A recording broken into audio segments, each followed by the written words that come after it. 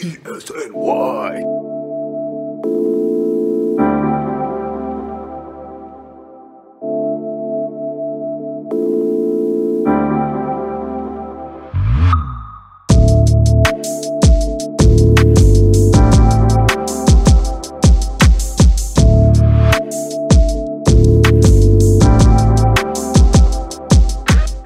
Welcome everyone back to another episode of the Hoops Addicts Anonymous podcast, an Elite Sports NY production, recording on the evening of February 8th. It's a Monday, a little past 7 p.m.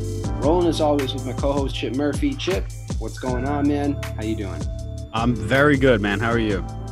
Doing good as well. For me, this is the last week of work before vacation.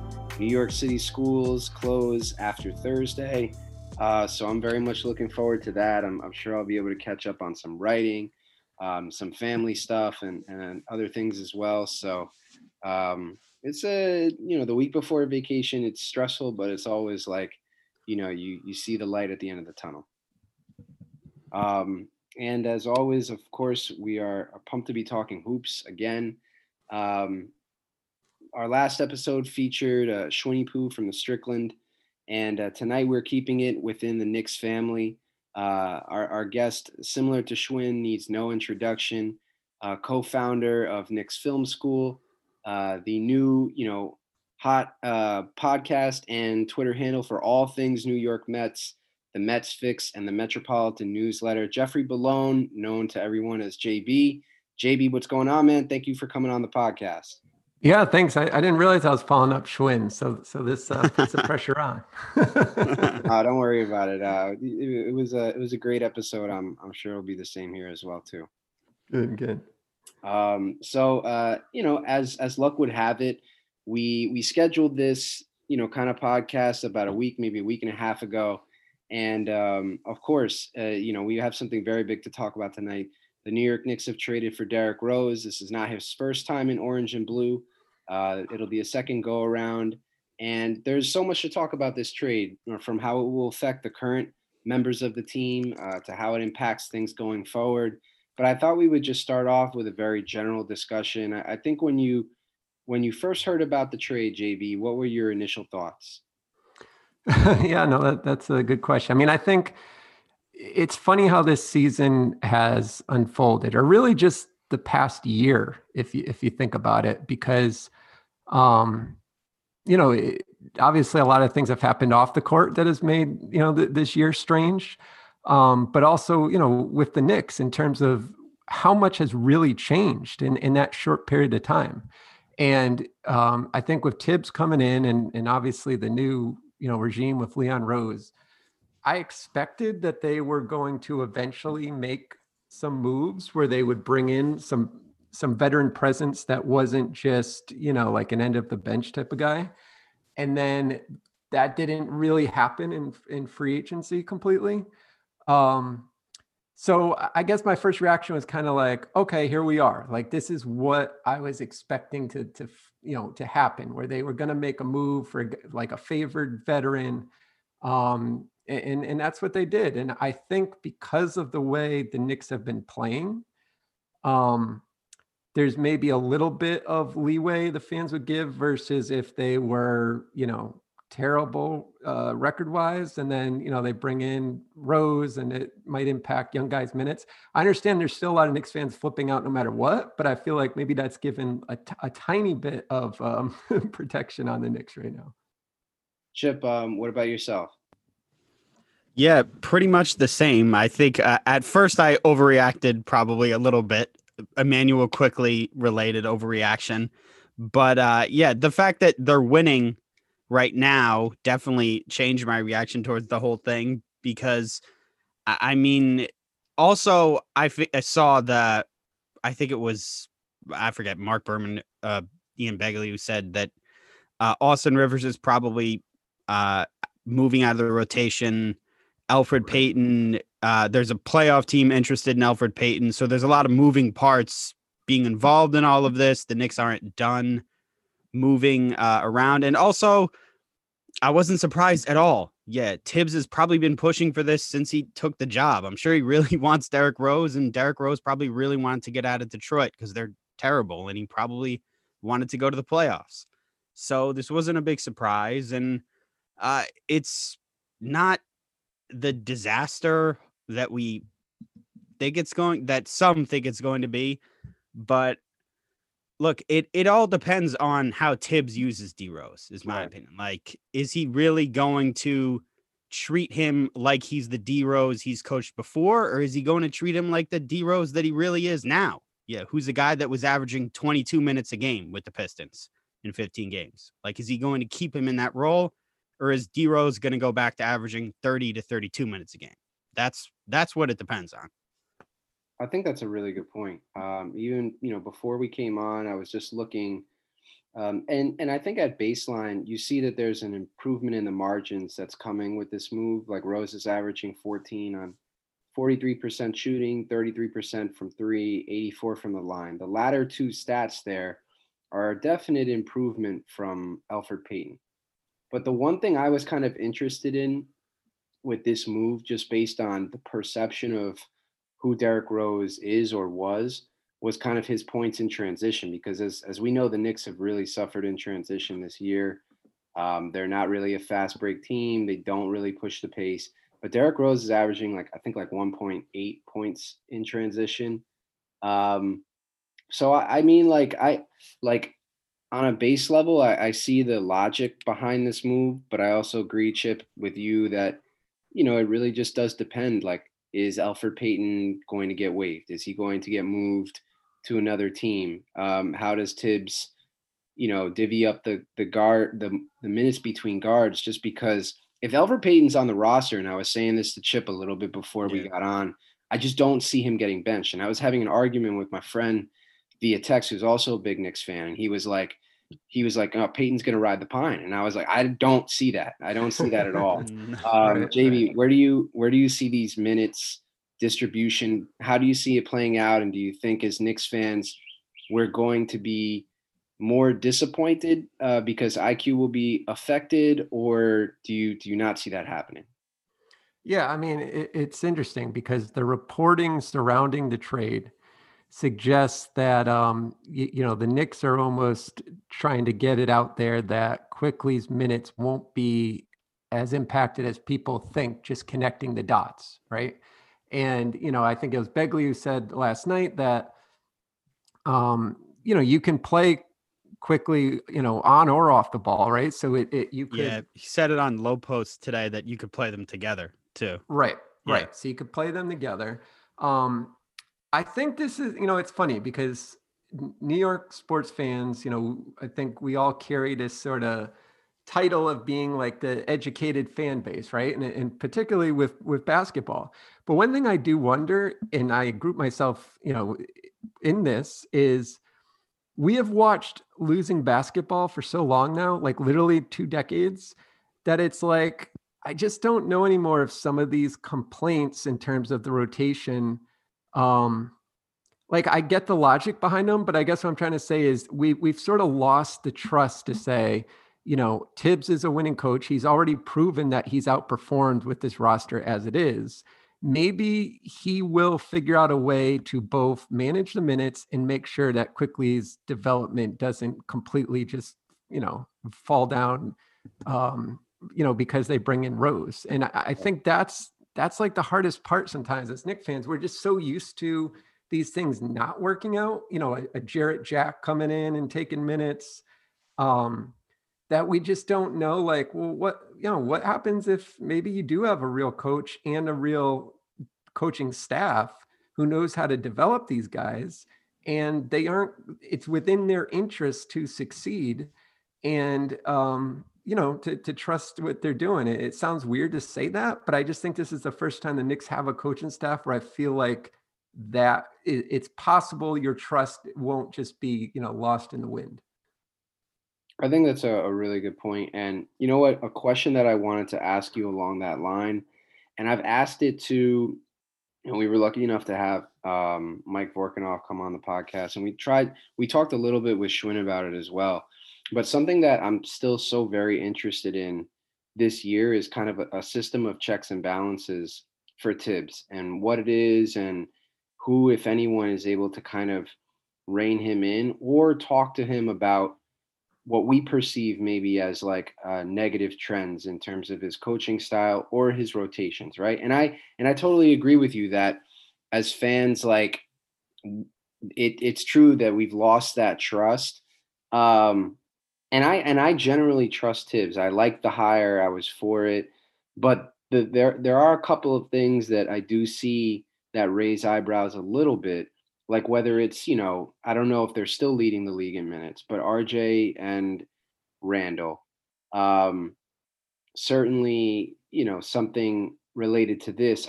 If IQ's minutes were to get affected somehow, that would be something that I would worry about. But I do remember prior to the season starting, it seemed like, again, in perception, Leon Rose put together, this coaching staff with the help of Tibbs and a front office that kind of complements his strengths and weaknesses as a coach. And in my mind, I was like, I really think hopefully this is going to work out perfectly because you have people who are both maybe and I feel like this isn't a great way to characterize just like Tibbs's thinking as just old school. Um, because I know he's more than that as a coach, but I think there's people around him that have different strengths, whether it's more analytically based or anything like that. But I wonder if there's anybody within the coaching staff that or front office that talks to him and says, hey, we got to, rein that in a little bit, or we got to try and figure out a way to get more open threes. We're last in the league in threes attempted and made. Do you see that, changing at all? Or do you feel like, listen, Leon Rose put Tibbs in charge because he is for what Tibbs does and Tibbs is going to Tibbs basically? Yeah, no, it's a good question. I mean, we know that they've hired more people for their analytics staff. They're these hirings that during off season, it's like they sneak up, like people will somehow search like LinkedIn pages and figure out that they hired some analytics person. So we know that they've done that. The question, like you're saying, is whether that translates into different decisions on the court. That I'm not sure of. I think that it's definitely possible in making roster decisions in terms of maybe who to sign or who to trade for. You can imagine that with a bigger analytics staff, Leon Rose is relying on that information. But, that's different than bringing something to a veteran coach and saying, you got to do this. And this happens in all sports. I mean, I know because I'm a hockey guy and strangely a Toronto fan. They had Mike Babcock, who is sort of like a Tibbs in some ways of hockey, who was their coach until, recently. And their front office though was young and analytically minded. And that was an issue where Babcock ended up getting fired because, again, they could make roster decisions on who they signed based on analytics, but they had a really hard time to get him to follow through.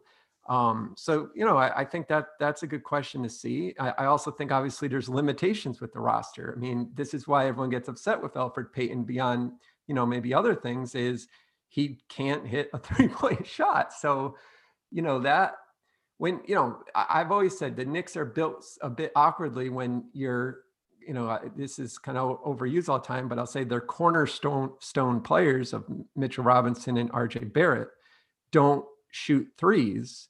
If you now add another player that doesn't shoot threes, I mean, that really makes it tough to build a lineup that's going to, stretch the floor at all. So yes, I think it's a combination of those things. I think Tortorella was the same way when he had success with the Rangers, right? I mean, I think he was very kind of defensive minded and old school as well. Yeah, and you can imagine he probably gave colorful responses when some kid tried to bring down the analytics report, right? Yeah, I could see that for sure. The other thing about this trade that I wanted to ask you and talk about was, and I was kind of surprised to see this. I did see some reporting that the Knicks are actually considering re-signing Rose in the offseason. I don't think it gave too much detail in the sense of how many years or whatever. I mean, that's not a conversation that you have now, but I was, in my mind, I was hoping that this was more posturing in the media to try and maybe boost Elfrid Payton's trade value. Um, to say, I don't know, but were you surprised, when you read about that or heard about that, or do you think that maybe the Knicks are legitimately considering that? Yeah, no, I think when you think about what they gave up, right? So if they had given up, I know like Kevin Knox came up in discussion. If they had given up more, and the second round pick they gave up isn't nothing. It just feels like nothing because they have, for once, a lot of extra picks. Right. But it is, a higher second round pick at least. But I think because of what they gave up, I'm a little more surprised, because I think the logic would be if you gave up a real asset or piece to get him, why would you do that on a rental?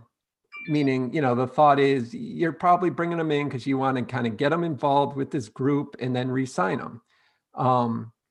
But, if he left the team, would we be heartbroken that they gave up Dennis Smith Jr. in the 40th pick in the draft? I don't think so. So yeah, I guess I'm a little surprised based on what they gave up. And I guess the question is, what is Rose now? I mean, that's what's always interesting. I mean, he's 32 years old.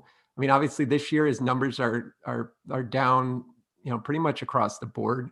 What does he evolve into? Some players are better than others in terms of, as they get older, finding sort of a new role to play.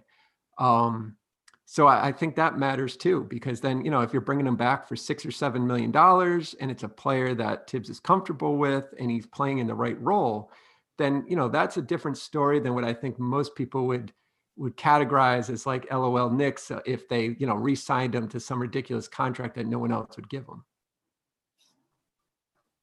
Right. I think as we kind of move along in the Knicks conversation, the next piece that I want to touch on is just another kind of general feel. Thoughts on the season so far and how they should approach the trade deadline. Obviously, we're sitting at 11-14. I think we're at 8th right now in the East, or maybe slightly below. Have another game against the Heat coming up. There's been a lot of positivity. Of course, as we mentioned earlier, as Knicks fans, we'll find anything to complain about, and we have, but by and large, we've exceeded expectations, which has been great. So just thoughts about the season so far, what you've enjoyed watching, and how you think they should approach the trade deadline. Yeah, I mean, it is really too bad that, there's obviously no fans, because I've always said that I think the most exciting time to be at MSG or even to watch the Knicks play a home game where you can feel energy through the TV is when the Knicks are on the way up.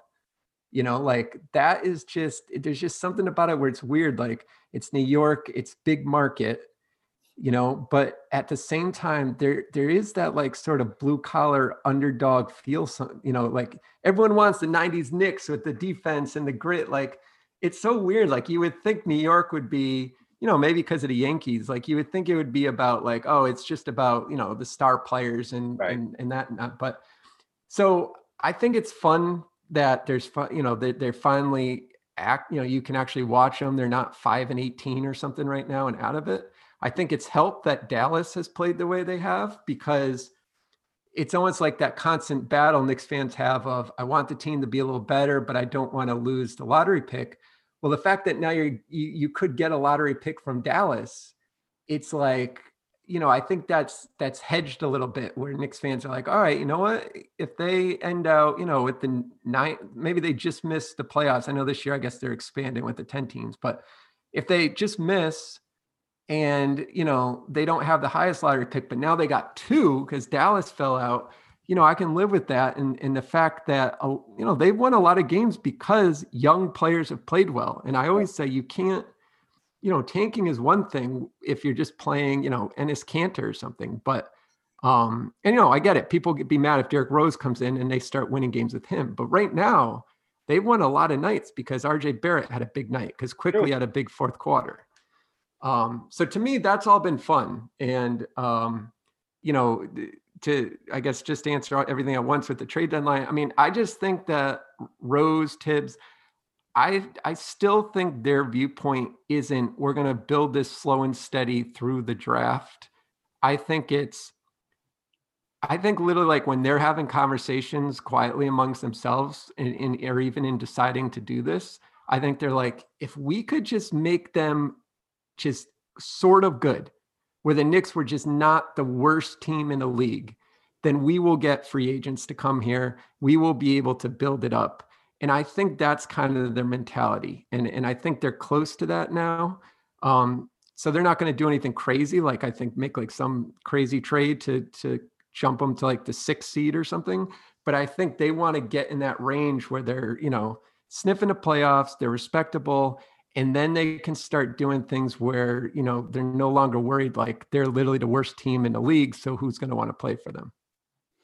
Yeah. Thibodeau's kind of in that weird, difficult position now where he needs to weigh developing young players versus winning games. Obviously, like you mentioned, we're all enjoying watching the team win for the first time in God knows how long, but we're also, Jeff said, the first ones to complain. So when we see Obi Toppin play 4 minutes, and then we're all going to be like, what the hell's going on here? Right, but so I wanted to ask you, what's like your ideal finish for this season? Yeah. Like, do you want to see them make a run at like the 8th seed, like make another move like they did with Derrick Rose? Or do you want to see them not necessarily tank? Cause I don't think any of us really want to see that, but would you rather see them push their odds closer towards getting Cade? What's your ideal finish? Yeah, I think that the way that they're going to make like a significant move in terms of improving the roster is actually probably more likely in trade, right? I mean, we know how free agency works, and we know even this summer, right? Like guys are already that people might have been counting on have already signed extensions. So because of that, I think for them to finish the season strong, meaning we continue to see the good things from some of these young players. And, even like someone like Kevin Knox too, like the right guys having a good second half, I think it's important because if they then want to get involved when inevitably, because it's the NBA and there's always some crazy thing going on where a player wants to move, they're just going to be in a better position to do that because their pieces will be viewed better. Like I always said that, like everyone will point to like San Antonio or these teams over the years and be like, oh, how did they find all these like late draft picks? It's like, I don't know if they really found better picks, or it's that when they only have to play 12 minutes and they're on a winning team, they look better.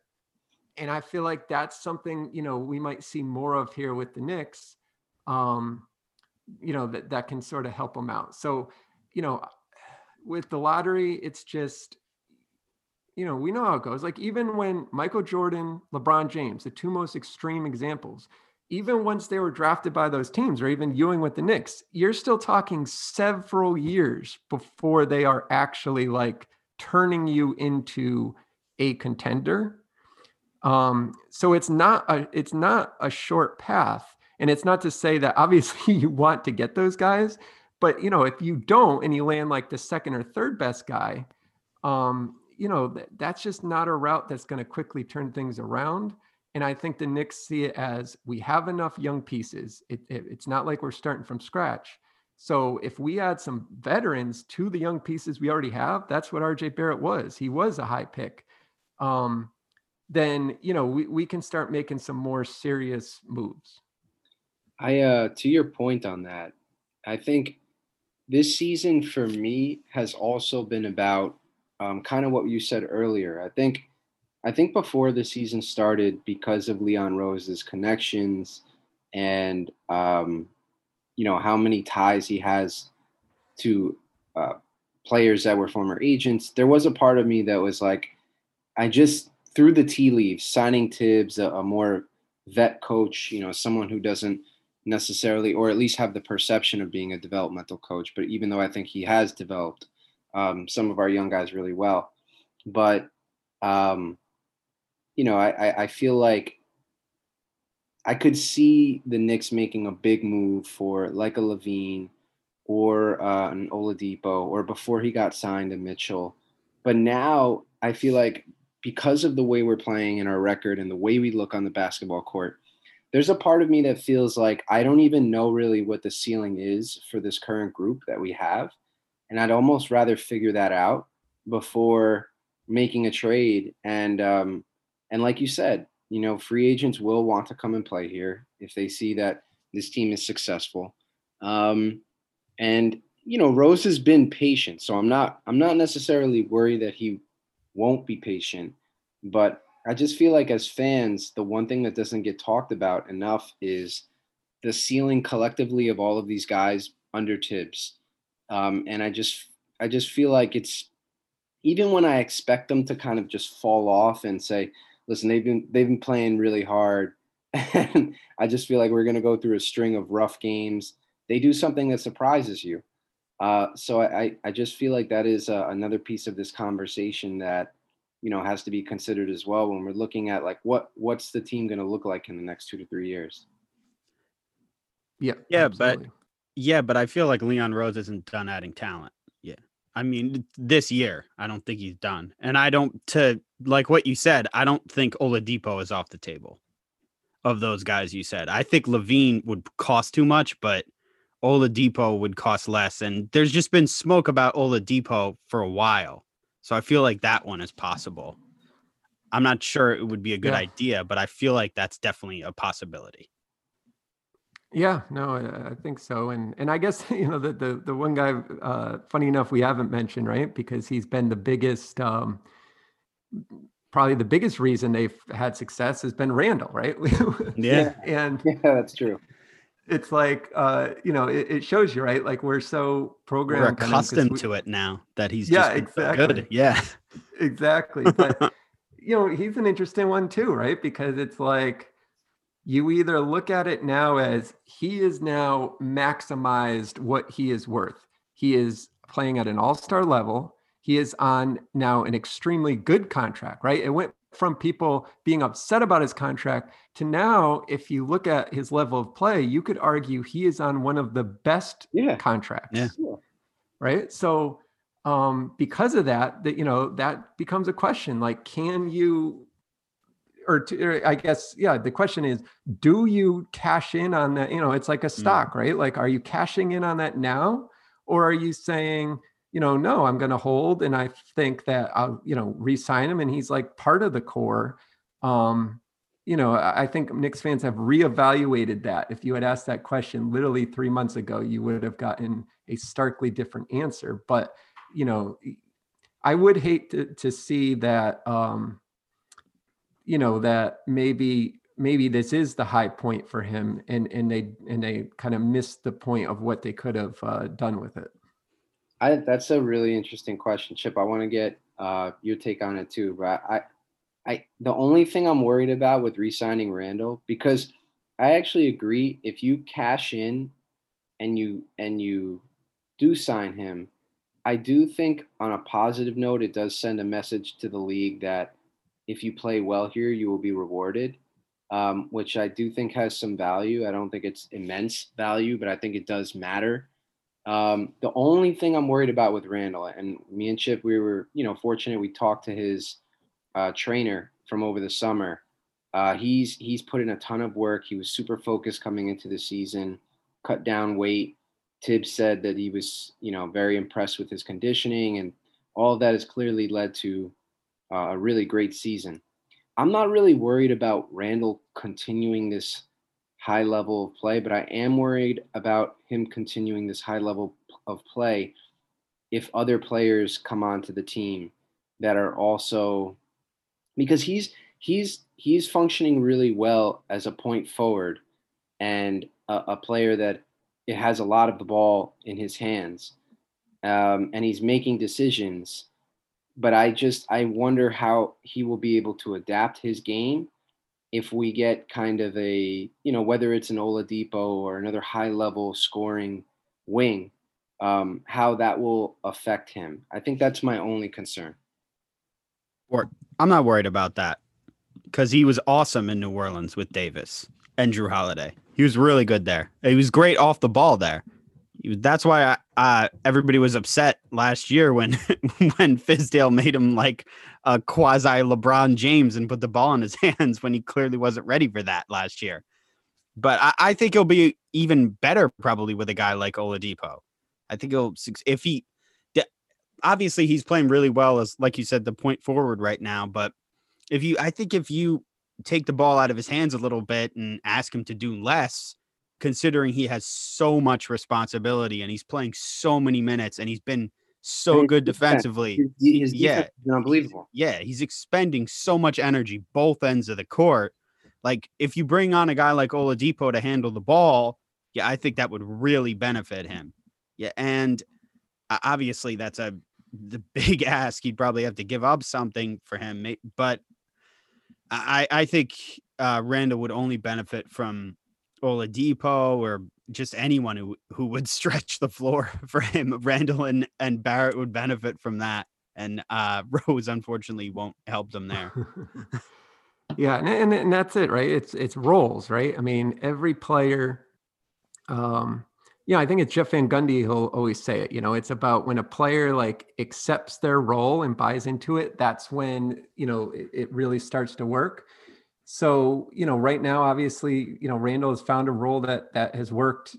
As the roster currently is, and like you said, it's not that he hasn't thrived in other roles. I guess the question then becomes, if he's going to be an all-star this year and his numbers are going to be what they are, again, luckily his contract's not up yet. So that they still could just punt to, another year down the road. Right. But I guess the question is like, what do you end out having to pay him to then maybe not play? Or I guess what I'm trying to say is it's tough in the NBA because you run into these issues where guys who are really good that you want to keep and you can make work, you have to eventually then ask the question of like, oh, well, can I pay them as a top paid player on my team in 2 years? I don't know. But I think that's also what's kind of nice of Randall. You don't have to make the decision until a whole nother season. So if you say he plays this way for 2 full seasons, then at that point, it's like, well, yeah, maybe the answer is you pay him like a top player because that's a big enough sample to say he is that type of player. If the decision was this summer, I would be, maybe to my comment earlier, like I'm worried that they don't cash in at the high mark. I mean, maybe thinking about it, it's like if they had to make the decision this summer of signing him, I think I'd be more worried about that. But the fact they have a whole nother year does help. Yeah. I think if he comes in next year and doesn't have quite the year he had this year, it'll change perception for sure about whether or not he should be traded. But right now he looks just so amazing, but that's one of the best questions. The best talking points is, should they trade Julius Randle or not? And his trade value is incredibly high, but that's it seems like one of the things that smart teams, especially in small markets, do is to sell high on guys that aren't going to be there in the long run. So it seems like if the Knicks don't think Julius Randle is going to be there in the long run, then that's the thing they should do, is sell high on him. But obviously they didn't know what they had this year. There's no way they thought he was going to be this good this year, or else they wouldn't have drafted Toppin, right? I just can't imagine they would have. Well, that's honestly, that's kind of the other piece of the conversation too. Like, how are we going to develop Obi Toppin if Randall is making, a lot of money on this team for the next 4 years? The thing that you love about Randall too is like his fit with Mitch is so good. That's another thing that, kind of helps. They don't have spacing, but any semblance of spacing that they have is because Randall can stretch the floor. Him and RJ have been great together this year too. Yeah, they have. But honestly, that's another piece of this too. How much they have to believe in Obi Toppin a lot. They wouldn't have drafted him where they did if they didn't. And it is a question that's worth asking is, if Randall is still on this team, how close can you get to Obi's ceiling with You know And, what I mean? and does Obi become the piece we're talking about trading? Oh, and isn't it funny how it works? Like, quickly has become, everyone's favorite story. And Right. obviously you're not taking him if you took a guard higher up. And, we'll find out if that who ends up being the best guard, in that 8 to 21 range, or 25 range, wherever it was. But yeah, but the point is that it's good problems to have if you Yeah. have guys playing well and guys with upside like Toppin. I mean, I don't think Toppin's like trade value, has all been impact just because 15 games he hasn't, come in and torn the roof down. So, um, that's a good problem to have. Yeah, I would agree with that as well. And regardless of the kind of the positives and negatives of our potential, extending Randall conversation, I think we're all on board with, this man hopefully should be an all-star. I know we've all probably voted for him at some point. I definitely hope that that comes through. But I thought we would also transition and talk about kind of a different venture, JB, that you've engaged in, writing the daily Mets newsletter that you have, the Metropolitan. Something really cool that I just think, like, I know Chip and I, we both write for various sites. A lot of people that follow you do the same. And just, kind of wanted to just pick your brain on that process. It seems like, I guess, the way I could describe it is like kind of the truest labor of love that you probably have. I know you're a big Mets fan, but if you could just talk to us a little bit about how that decision came about to go forth with that, I'll be interested to pick your brain on some other aspects of it as well. Yeah, sure. Yeah. So it's funny. It sort of did happen on a whim where, as you guys know, of Nick's Film School, we have the newsletter there, and I really like the newsletter format. It's always funny to me because in non-sports, so politics or news or business, there's so many newsletters. So if you talk to people who follow those things closely, they'll say like all they do is get newsletters. But then in sports, if you ask someone, do you get a newsletter about your favorite team? Like there just aren't a lot out there. So I always felt like it's a good way to get content to people, and you avoid some of the click stuff that you have to worry about on a website. So I was like, why not try it for another team? And that's what kind of brought me with the Mets. But I think for me personally, it's also, like you say, it's a labor of love. It's also like a challenge. And I know, I'm sure there's plenty of people that wish I was just pushing out the film edits on the Knicks nonstop.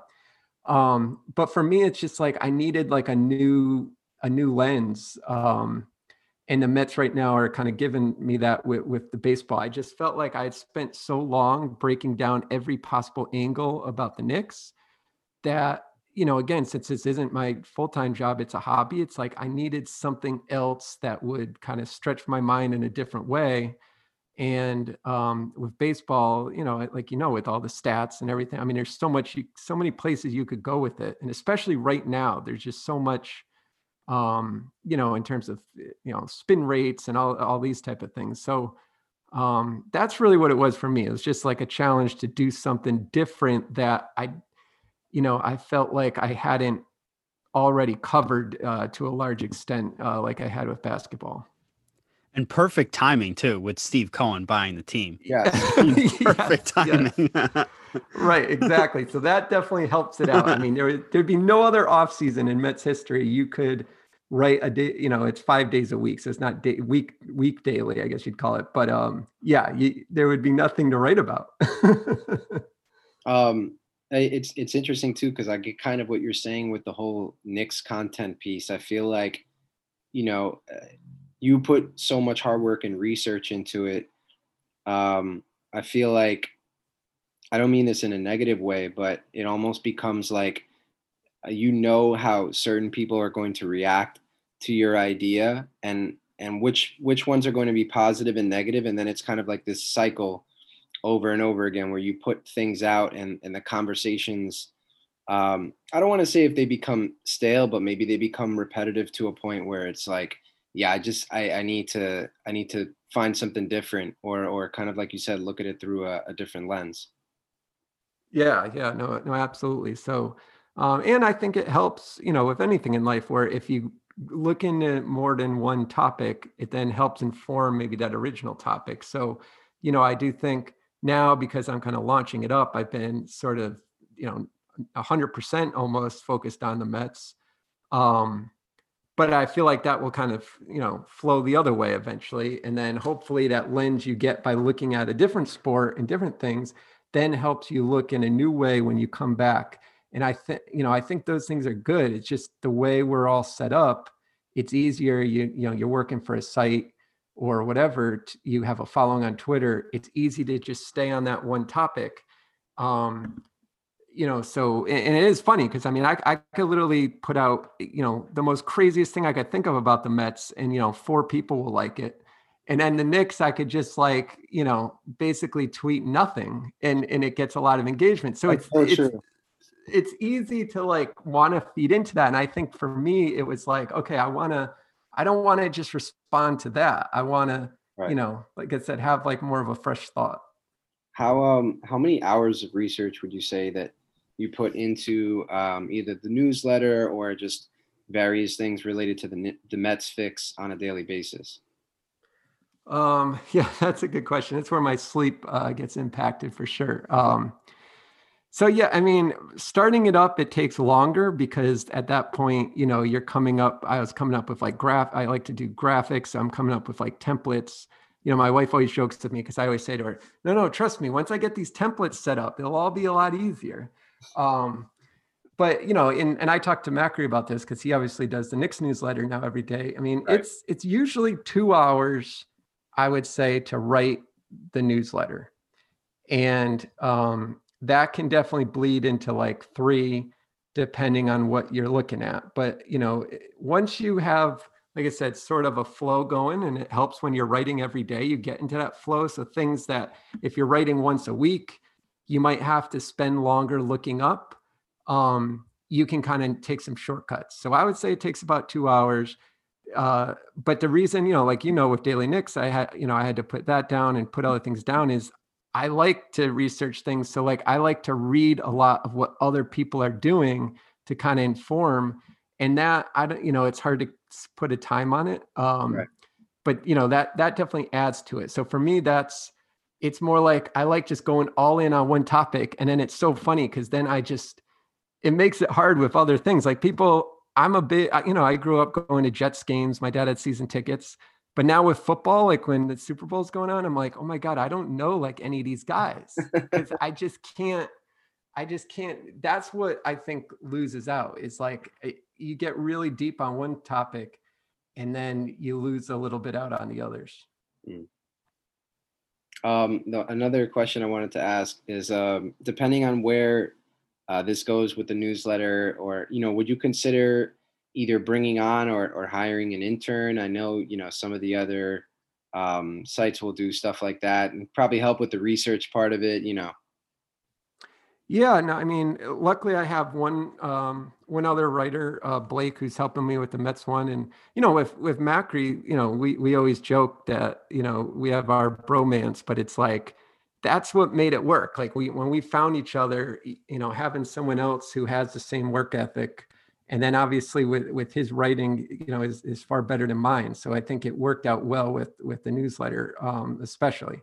But yeah, I think it's possible. The thing that's tricky, everyone goes through this, right? You're trying to create something, you do it for fun, but then if you do want to make some income on it, unfortunately for independent content creators, there's not a lot out there. So you almost have to run a tight shop if you want to, make at least something from it. But then you also don't want to capitalize all your time. So I think that's always the ebb and flow. And with newsletters now, especially Substack, the way that's working, I think everyone's trying to launch their own and turn that, into a paid thing. So ideally it would get big enough that we could spread that love around and that work around, but, we'll see. And right now it's all free. So it's just kind of doing it for fun anyways.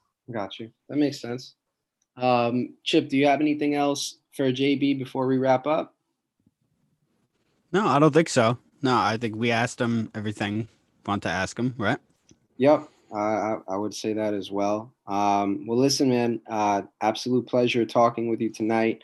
I know we had, some few interactions while you were in charge of Daily Knicks, but definitely appreciate all the help there. And before we wrap up, if there's anything that you are working on that you want to promote, tell the people listening where they can find you on Twitter. Please do so.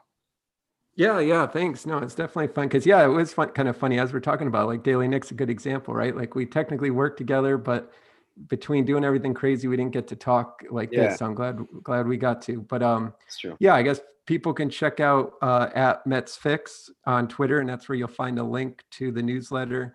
Today is actually, I mean, you guys will probably send this out obviously in a day or two, but on Monday we put out a special newsletter where Adam Fisher, who used to be in the Mets front office, wrote about what it's like to sort of go after a player like Trevor Bauer, and he had some good story on Cespedes. So check that out, and then obviously all the Knicks Film School stuff too. Most definitely, we will do. For everyone listening, you guys absolutely have to follow JB on Twitter if you're a Knicks or a Mets fan or just a fan of good content in general. Once again, thanks so much for coming on, and for everybody else listening, we hope you guys are staying safe, and we will talk to you soon.